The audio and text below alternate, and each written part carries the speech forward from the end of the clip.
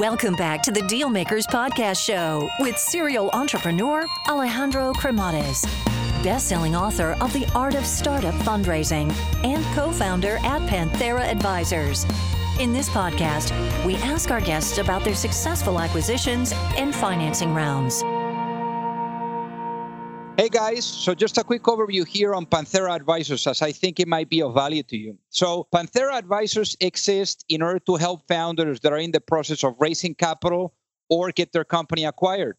I actually started the company out of incredible frustration because during my entrepreneurial journey, which involved building, financing, scaling, and exiting companies, I could not find a resource that was founder-friendly. And I could not get the type of support that I was seeking.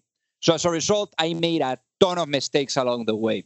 So if you're looking to raise capital, or you are looking to get your company acquired, or just need some sound financial planning, and you're looking to get the best possible outcome in the shortest period of time, feel free to learn more by visiting us at pantheraadvisors.com, or just reach out directly and shoot me a note at alejandro@pantheraadvisors.com. Alrighty, hello everyone and welcome to the Deal Maker Show. So today we're going to be interviewing someone that I find is really exciting because he's done the full cycle of building, scaling, financing, and then exiting. I mean, he's done the full cycle twice in the sense that both of his companies have been acquired by really big companies. And I'm sure that during that journey, I mean, he learned quite a bit. You know, what an incredible story. And he's going to be today with us sharing, some of those lessons and what that journey has been like. So I guess without further ado, Jaron Waldman, welcome to the show today. Thank you for having me, Alejandro. So originally, Jaron, born in Toronto. How was life in Toronto growing up there? Oh, I mean, it's a great place to grow up. I think, it's always been a great city. I've been gone quite a few years and continues to improve. So it's a place close to my heart. I love it, and was a fantastic place to have a childhood. And with both parents being teachers, so I'm sure you were not running, out of knowledge at the house. Yeah, exactly. We were wealthy in education in my household. So how did you get into, I would say, websites and developing that nerdy side of yours? Yeah, just happened to be a nerdy kid. I think we got a PC when I was 11, and then I immediately started spending a lot of time on it. And I had an uncle who was involved with a company that was early on doing stock quoting, and so he got me into Unix systems. So I could, I probably shouldn't have been in there, but I could dial up and connect and get into this world of Unix machines that were all connected. And so from sort of my teenage years was interested in sort of hacking around and building things, which ended up serving me well. Very nice. And then what happened there? Because you started doing some contract work to make some money on the side, and obviously, that led into later on getting a first gig before you even, started doing your studies at UCLA.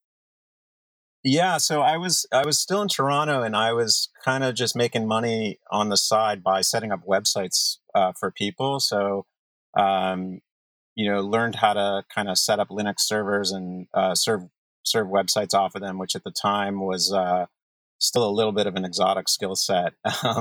And then I ended up taking work at a company which had kind of bigger customers. So this is mid-late 90s. And they were setting up websites for the big Canadian banks. But it was kind of a fun place to work. There were a lot of really smart people called Inform Interactive in downtown Toronto. And I learned a lot there about not just building websites, but, setting up databases and building intranets and doing all that kind of stuff. So yeah, learned a lot through that. But left Toronto to go and study at UCLA. And there was a ton going on in California, obviously, at the time. So it was pretty exciting. And a ton going on so much that it even got you to drop out of school. So what happened? Yeah. I'm sure your parents were probably not very happy about that. Yeah, I put my education on pause for a little while. And I joined a company that it was founded by a group of people that had sold a company to VerticalNet, and so it was if you remember the days of B2B portals, that was like the hot thing for about a minute in the right in sort of 99 2000 era. So we were setting up a site for manufacturers to share their data and put it all online, and for suppliers to be able to monitor what's going on. And we kind of, like a lot of people, hit the wall in 2001. So I turned around and decided it would be a wise move to kind of finish up my studies.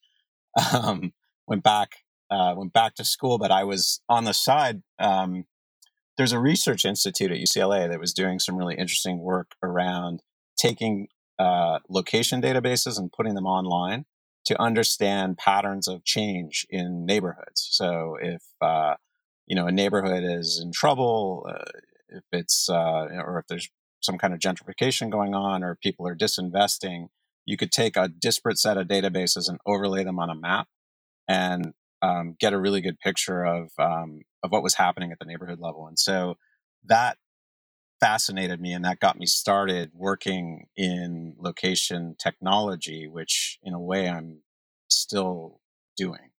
But that was sort of the seeds of the initial businesses that I started working in the early 2000s. So then why did you decide to do a non-profit versus, let's say, a for-profit? I was really committed to the idea that information could be a powerful motivator for change. And so I had this strong feeling that if we could really understand what was going on at the neighborhood level, we could convince people to go in and have positive impacts on their neighborhoods, on their communities, et cetera. And this was sort of a time, this is sort of Bush era. And so it was a time when there was a lot of they'd come out with a bill called the Clear Skies Act, which actually would sort of gut environmental regulations. There's a lot going on in the policy realm that we felt like I co-founded a nonprofit, and we felt like we could bring information to bear and have an impact on policy, which, I think looking back was a nice idea, but it was much more challenging to actually get people to look at these maps and understand the impact of policy on neighborhoods. And obviously, the idea didn't pan out as you had expected, and there were some funding issues. So what were, like, now looking back? I mean, you were probably like receiving some reactions from investors, maybe like some reactions that you really didn't listen too much to, or patterns that you could have recognized now looking back. So what were you experiencing when you were like going out there and trying to raise some money? Yeah, it was a couple of things. We were primarily financed through a single foundation. That 90+% of our funding. We were a new nonprofit, but vast majority of our funding was coming through Fannie Mae Foundation, which was one of the big foundations back then, and they had some internal competition where they had some people that they were close with that kind of liked our idea and were interested in building and expanding on it. And one day they came along and said, "Hey, we're no longer funding your project." But so it certainly was a lesson in having a diversified set of supporters and funders, because I think we felt pretty strongly like we had a good funding source, but really needed to have two at least. Yeah. But one thing led to another, and they ended up wanting to build a similar project, but not really having the technical chops or know-how on how to do it. And so what ended up happening was we rolled the team that a lot of the team that was working on the nonprofit rolled into a bootstrap company that I started called Placebase. And so our first customer was Fannie Mae for that. And we were doing the same kind of stuff. We were taking data and information, putting it on maps, but rather than being in a nonprofit construct, we were initially sort of a custom development shop for getting your information on maps. And so that was sort of the seeds of my first company. So let's talk about the plant actually coming out of the seeds and proving that there's something there that may be worth it from a business perspective. Yeah. So I think we were a bunch of tinkerers, and we were really excited about working with data on maps, and we were in a good spot because we knew that we wanted to turn it into a product. We didn't want to build a consulting company around mapping, but we always had in mind that we wanted to create a product, and we were kind of looking at it. And we were experimenting with certain approaches to like caching maps in tiles. And then Google Maps came out in sort of 2005, 2006. And we said, oh man, that's first of all awesome.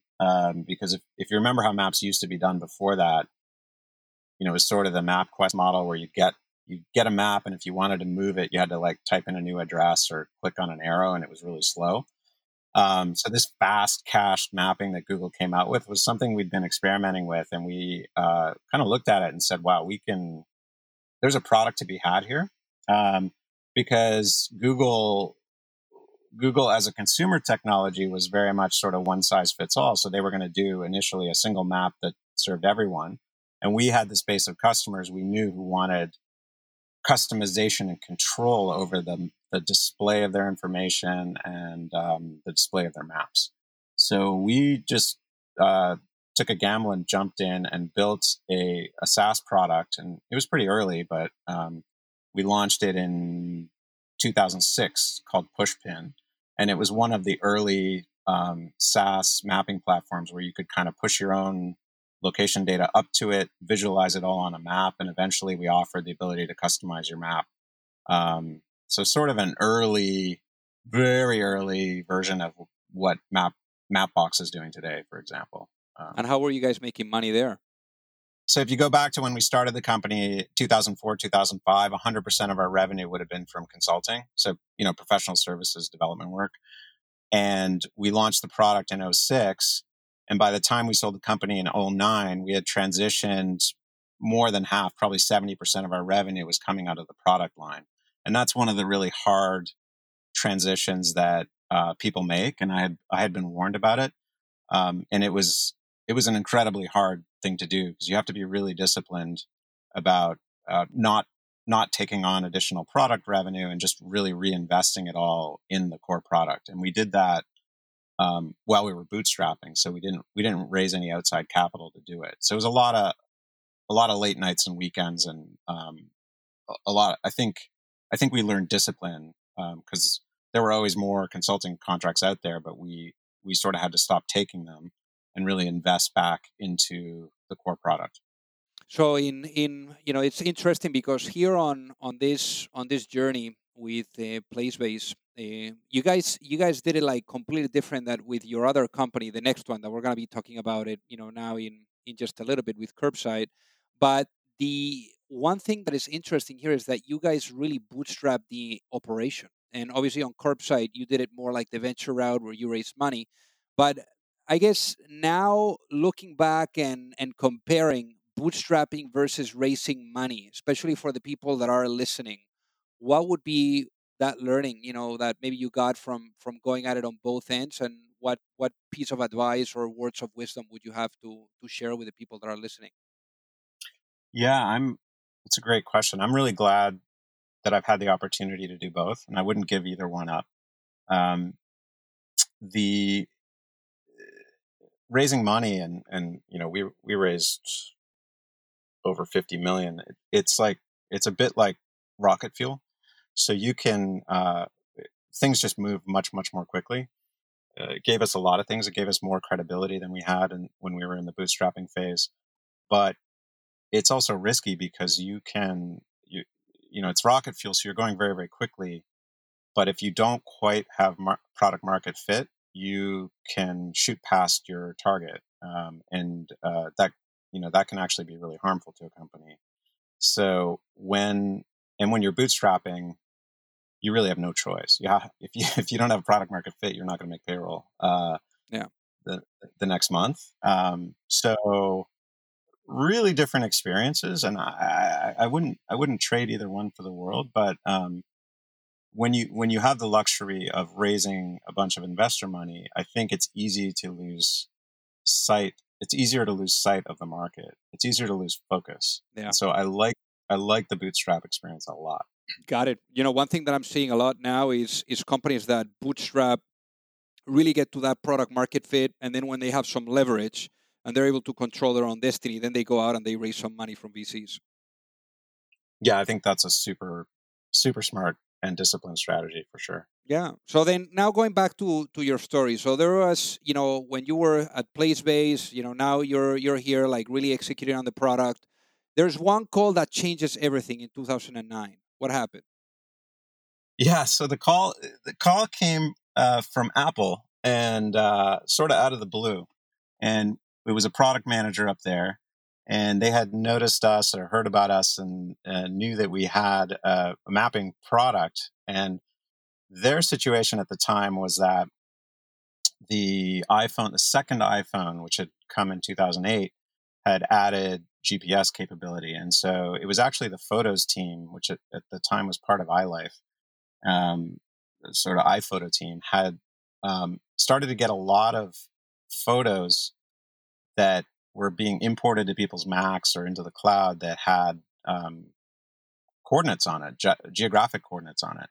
And so they were looking around for a way to be able to say, hey, this photo was taken at the Eiffel Tower in Paris, France, based on the coordinates that were there. And that was a product that we already had up and live and running in our suite, in our SaaS product.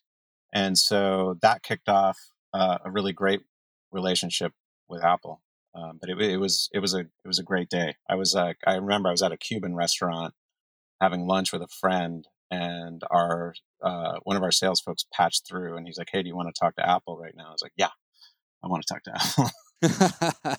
Very cool, very cool. And obviously that led into the acquisition. So tell us about the acquisition. How did the acquisition happen? Yeah, so it was interesting. So we worked with them, and we worked hard and closely with them, and we set up the service and customized it to what they needed. And it was basically every single time someone took a photo and loaded it into iPhoto, and it had geographic coordinates, it would come to our servers, and we would tag it with the location. And then it turned out they were selling a lot of iPhones, so the volume was off the charts, which was great. But also, what happened is we were working with AOL and MapQuest, and MapQuest at the time had a kind of an older technology stack, so they were having trouble rendering, for example, maps of China with Chinese character sets or property maps or anything that was sort of off the mainstream. And so we were in the background rendering maps for them with our stack. And they, in the process of Google Maps sort of eating their lunch, were interested in making some investments. And so they approached us about an acquisition, which triggered an obligation to notify Apple that we had interest, not a right of first refusal or anything, but just to we had to tell Apple, like, hey, we got a letter of intent. And so AOL sending us that letter of intent triggered us to have to tell Apple, or want to tell Apple, that we had some interest anyway. And Apple jumped in and got interested and kind of ramped up their M&A machine. And we got into an exclusive discussion with them, and one thing led to another, and we folded into Apple in 2009. Very nice. It was, by any chance, did you guys, I would say, negotiate with Steve Jobs or not? No, Okay. that was below his pay grade, I think.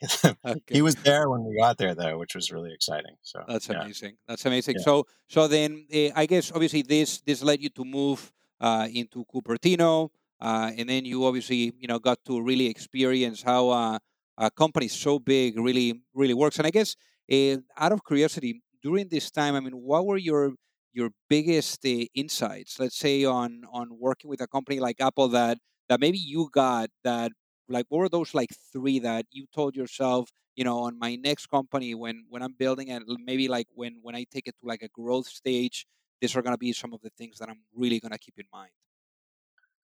Yeah, one of the things I remember just being shocked by, and I hadn't worked at a big company before, and one of the things that I found amazing and jaw dropping was their planning horizon. Going off they're thinking about things years ahead. Most of the time, some things surprise them, but a lot of their planning is extending 2-3 years out into the future. And as a bootstrap startup, particularly, it's hard to think about 6 months ahead. Right? It's just like your planning horizon is so much shorter, and we at least were so much more reactive. So it taught me a lot about how a well-run large company works and thinks, and that stood me well in my latest startup experience, because we had these sort of big enterprise customers. So just understanding how projects work, how things get greenlit was really great. The other thing, as a sort of a technology person, was to understand how products get developed at Apple, which is really unique in the industry. And if we had another hour, I could go into it. But the way that the human interface and design teams work with the engineering teams at Apple is really kind of amazing, and how they kind of push each other to innovate and deliver great product along the way. That's very cool. I mean, you were definitely there for 4 years, so that got you or gave you a lot of time to really understand like the assembly process and all of that of such an incredible company. So why did you leave? Yeah, it was a great 4 years, and like the growth at Apple during that time was amazing, because the iPhone was exploding in those years, and I met a ton of people that influenced me, that I love. So I wouldn't trade the experience for anything. But sort of by 2013, I was running a larger team. My team had gotten up to over 150 people. My role had changed to one where I wasn't as hands-on with building technology anymore, but I was doing a lot of management meetings. Okay. And I think I, at some level, had a thirst for getting back and actually being more hands-on with building product. And then combining that with, I had an idea for a startup that I just couldn't get out of my head. And so it was one of those, it's like I had the itch to explore it. And it was clear that within Apple, that wasn't, it wasn't the right place to do it. So I had the urge to build something, and something specific that I really wanted to build, and those two things came together. And I said, you know what, I have to leave. And I have to go out it's interesting because ideas they take time to incubate. They're probably there in the back of our head, and we don't even realize that we're kind of like shaping them up a little bit more here and there. How long would you say that it took you from maybe that day where you came up with this idea to the moment that you gave your notice and you said, I'm going full time on executing on this? Yeah, it was probably incubating for a year, but it was probably 3 months from when it sort of crystallized to when I was just like, I gotta go do this. And then I gave notice, and then they wanted to keep me around for a little while to finish some projects out. So probably 3 months till I gave notice, and 6 months till I could really get out and start working on it. Got it. So then what happened? What happens next after you start, you give your notice and then you go at it? So what was interesting is when you're at Apple, you can't talk about what you work on. So I had relocated from LA to the Bay Area. I had a bit of a network in the Bay Area, but not a deep one.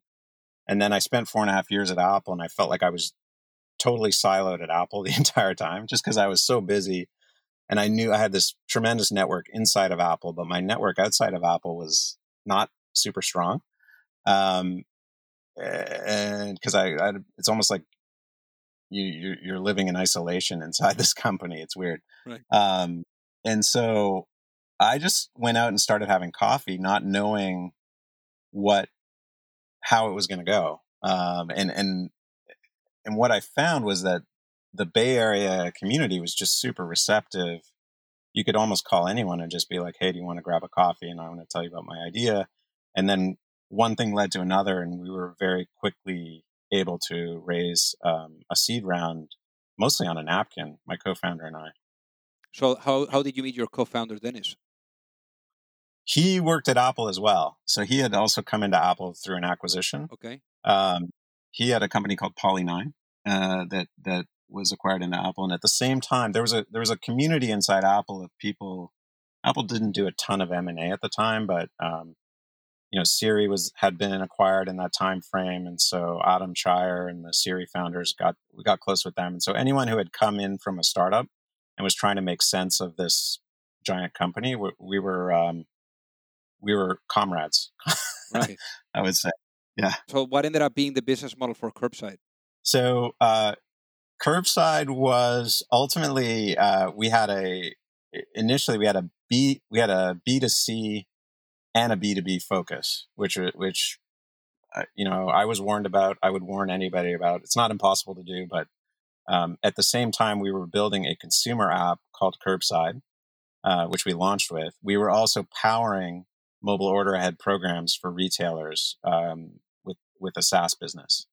And so and the reason we did that, the germ of the idea was that we wanted to connect bricks and mortar store locations for really seamless mobile commerce experiences. So you could connect into the stores and restaurants around you, order it ahead and have it ready when you get there, save time, get it at the curb. But when we started the company, the state of the art in connecting stores for online, or particularly for mobile, was very, very basic. So we felt like we had to build a consumer experience that kind of showed the way, that demonstrated like, here's the state of the art. If you want a really smooth consumer experience that starts in a mobile app, that terminates in a physical store, we had to put one out there, learn the lessons, and kind of set the tone, which I believe we had a small influence, at least, on how that's done in retail today. And to show retailers that there's a demand for it, that there's an audience. So we ended up launching a consumer app, which got up to over 1 million users. So we made a dent. But the main business, and increasingly over time, was in providing SaaS for retailers to power all that stuff for their own platforms. Got it. And it took no time here to raise money. I mean, literally 1.5 million right away. So how much money did you guys raise for the business?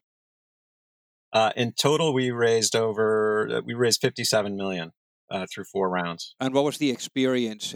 What was the experience of raising this money? I mean, what were some of the expectations that you were encountering from, let's say, the seed to the A round, or to, I mean, you raised all the way up to the B. So what were some of those experiences? So the seed was led by, seed was a quick raise and was led by Jerry Yang, who's a really smart investor. And I think founder of Yahoo, correct? Yeah. Founder of Yahoo. We actually incubated out of his office. Nice. So we had him and OATV and Chicago Ventures, some great early seed investors who were really supportive. And then we quickly got to a launch, and our launch partner was Target. And we launched in April of 14 starting just at a single Target store in Sunnyvale. But having that kind of marquee customer on board was a big deal. And through a former colleague at Apple, we met the partners at Index Ventures, Mike Volpe and Danny Reimer, and they were intrigued with the potential of the business, and they liked it sort of fit their investment hypothesis really well. So pretty quickly after our launch, we raised our A. And so I would say those 2 rounds were not easy, but relatively low friction for us to go out and raise, and had the amazing benefit of just working with some incredible people and getting them involved in the company. Mike Volpe went on our board, and Jerry also went on our board, which was a great experience for me to learn from people like that who had done the things that they'd done and seen the things that they'd seen. Got harder the more we raised. So we ultimately raised our B from Sutter Hill Ventures and Sam Pilara, who's also a super smart, great investor. That round took a little longer. That was about a 3-4 month raise, where I was starting to have that feeling that people talk about, where I'm spending a lot of time on Sand Hill Road, and I got to quit my other job to raise the round. And then our final round we raised was a strategic round, where we had participation from the existing investors, but we also wrapped in CVS and some other folks in retail. So the strategic round was really, really different, because they just ask a really different set of questions and have a different set of concerns than an institutional investor would. Got it. Obviously, the institutional is more thinking about the exit, and maybe the strategic is more on what's in it for me and a potential acquisition down the line, no? Yeah, exactly. And for CVS, it was about, we were going nationwide with them. I think they were interested in keeping in the mix in case we were acquired, but also making sure that we had the support that was needed to roll out to 5,000 of their store locations, which was, it turned out, was a very big lift. Yeah, and obviously there was a very nice outcome. So the company was acquired by Rakuten, but before this, there was a failed attempt that put you guys almost over the edge. So what happened there? Yeah, the toughest thing that happened to us along the way. So Target, we started working with them in 2014, and everything went really, really well. And we demonstrated a lot of momentum. So we got they have, at the time, they had about 1,800 stores in their chain, and a fantastic brand. And so we rolled out with them. We went from 1 to 10 to 40 to, and it ended up at about 150 stores with them around the country. And I had taken care to try to build as good a relationships as I could at the executive level. So I had, obviously had briefed their CEO, Brian Cornell, and had built relationships through the executive team. And we had some really strong support internally. They had at one point sort of approached us and tested a interest in an acquisition, and we had a lot of momentum. And so we were just like, let's talk about it later.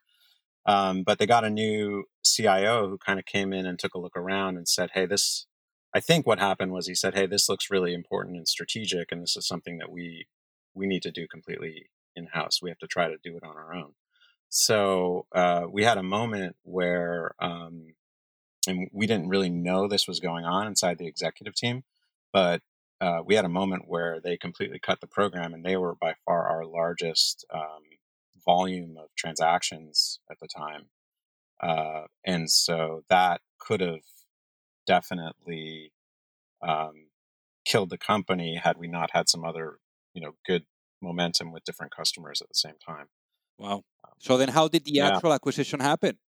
The acquisition with Rakuten came about. So we were talking to, so Rakuten's headquartered in Japan, global e-commerce company.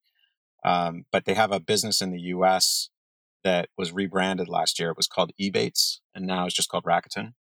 And we were talking to the US group, which at the time was Ebates, and they were very interested in online to offline, transacting consumers through bricks and mortar stores. Most of their business today is done just purely online, and they were interested in getting into this O2O space as we were known. And so we were having an interesting just conversation about partnering with them to power some of that for their platform. That turned into, maybe we can invest in you guys. And we were saying, well, we're not ready to invest. And one thing led to another, and they introduced me to the Rakuten founder, Mikitani-san, who I think he and I just sort of had a mind meld where he's been really interested in how to expand and in the US market for a number of years and making a series of investments to kind of replicate the ecosystem that they have in Japan in the rest of the world. And that's going to be a long-term project, but really impressed with how smart and strategic he is about how to accomplish that over time. And we have this piece where we can kind of deepen the partnerships with merchants who have bricks and mortar locations. And so it just seemed like a really perfect fit. And there's all kinds of applications in Japan for the technology that we've built as well that we're started to roll out last year. So it was a lot of excitement. We had a good situation because at the same time we had another party that was interested in trying to explore acquisition. So we kind of had two interested partners, but was just really excited and thrilled about the opportunities at Rakuten to grow this thing. And so we folded in June 2018. So how long did it take from those initial discussions to the actual closing of the transaction? 8 months. Wow. Very nice. Yeah. Very nice. And Yeah. how did it feel, that moment where, those papers were signed and it was done? Honestly, it felt fantastic. There's an element of what I was nervous about at the time. We had that mind meld, and both parties were going in with really good intentions. But I wanted to make sure that Rakuten was going to continue to invest in the technology, and that we were going to have a certain degree of autonomy to continue to pursue our goals,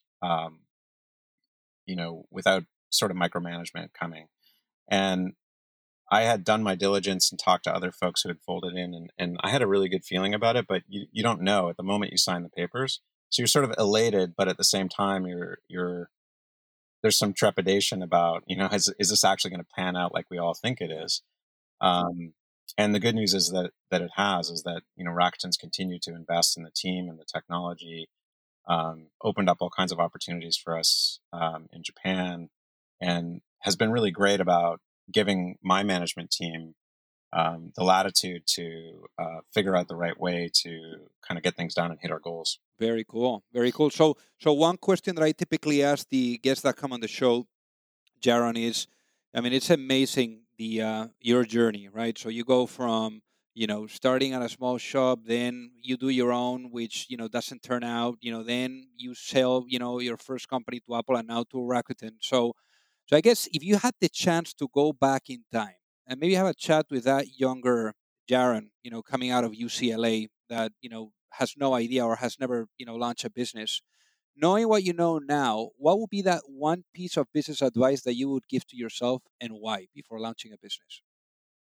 I would counsel myself to be patient and to expect that things that are worth building towards can take longer and have more twists and turns than you initially think. I think back to myself in those days, and I was everything had to happen right away. And so, I think with the passage of time, you start to realize that that it's worth investing in the longer term, and that you do have to be thinking a little bit further out. And sometimes, for example, markets take longer to mature than you might imagine, and that can be really dangerous, right? As we know as entrepreneurs, looking back to 2004, I was excited about location and mapping because I had a sense that, with mobile, it was going to be absolutely key, but it didn't really change until 4 years later, until the iPhone came out with GPS. And at the time, I couldn't have imagined that the market would have taken that long to mature, but it did. I hear you. So for the folks that are listening, what is the best way to reach out and say hi, Jaron? Just email me, jaronwaldman@gmail.com. Amazing. Well, Jaron, thank you so much for being on the Deal Maker Show today. Thanks for having me, Alejandro. I love the show, and really excited that we could do this. If you like the show, make sure that you hit that subscribe button. If you could leave a review as well, that would be fantastic. And if you got any value, either from this episode or from the show itself, share it with a friend. Perhaps they also appreciate it. So also remember that if you need any help, whether it is with your fundraising efforts or with selling your business, you can reach me at alejandro@pantheraadvisors.com. You've reached the end of another episode of the Dealmakers Podcast. For free resources and materials, head over to alejandrocremades.com. Thank you for listening, and see you at the next episode.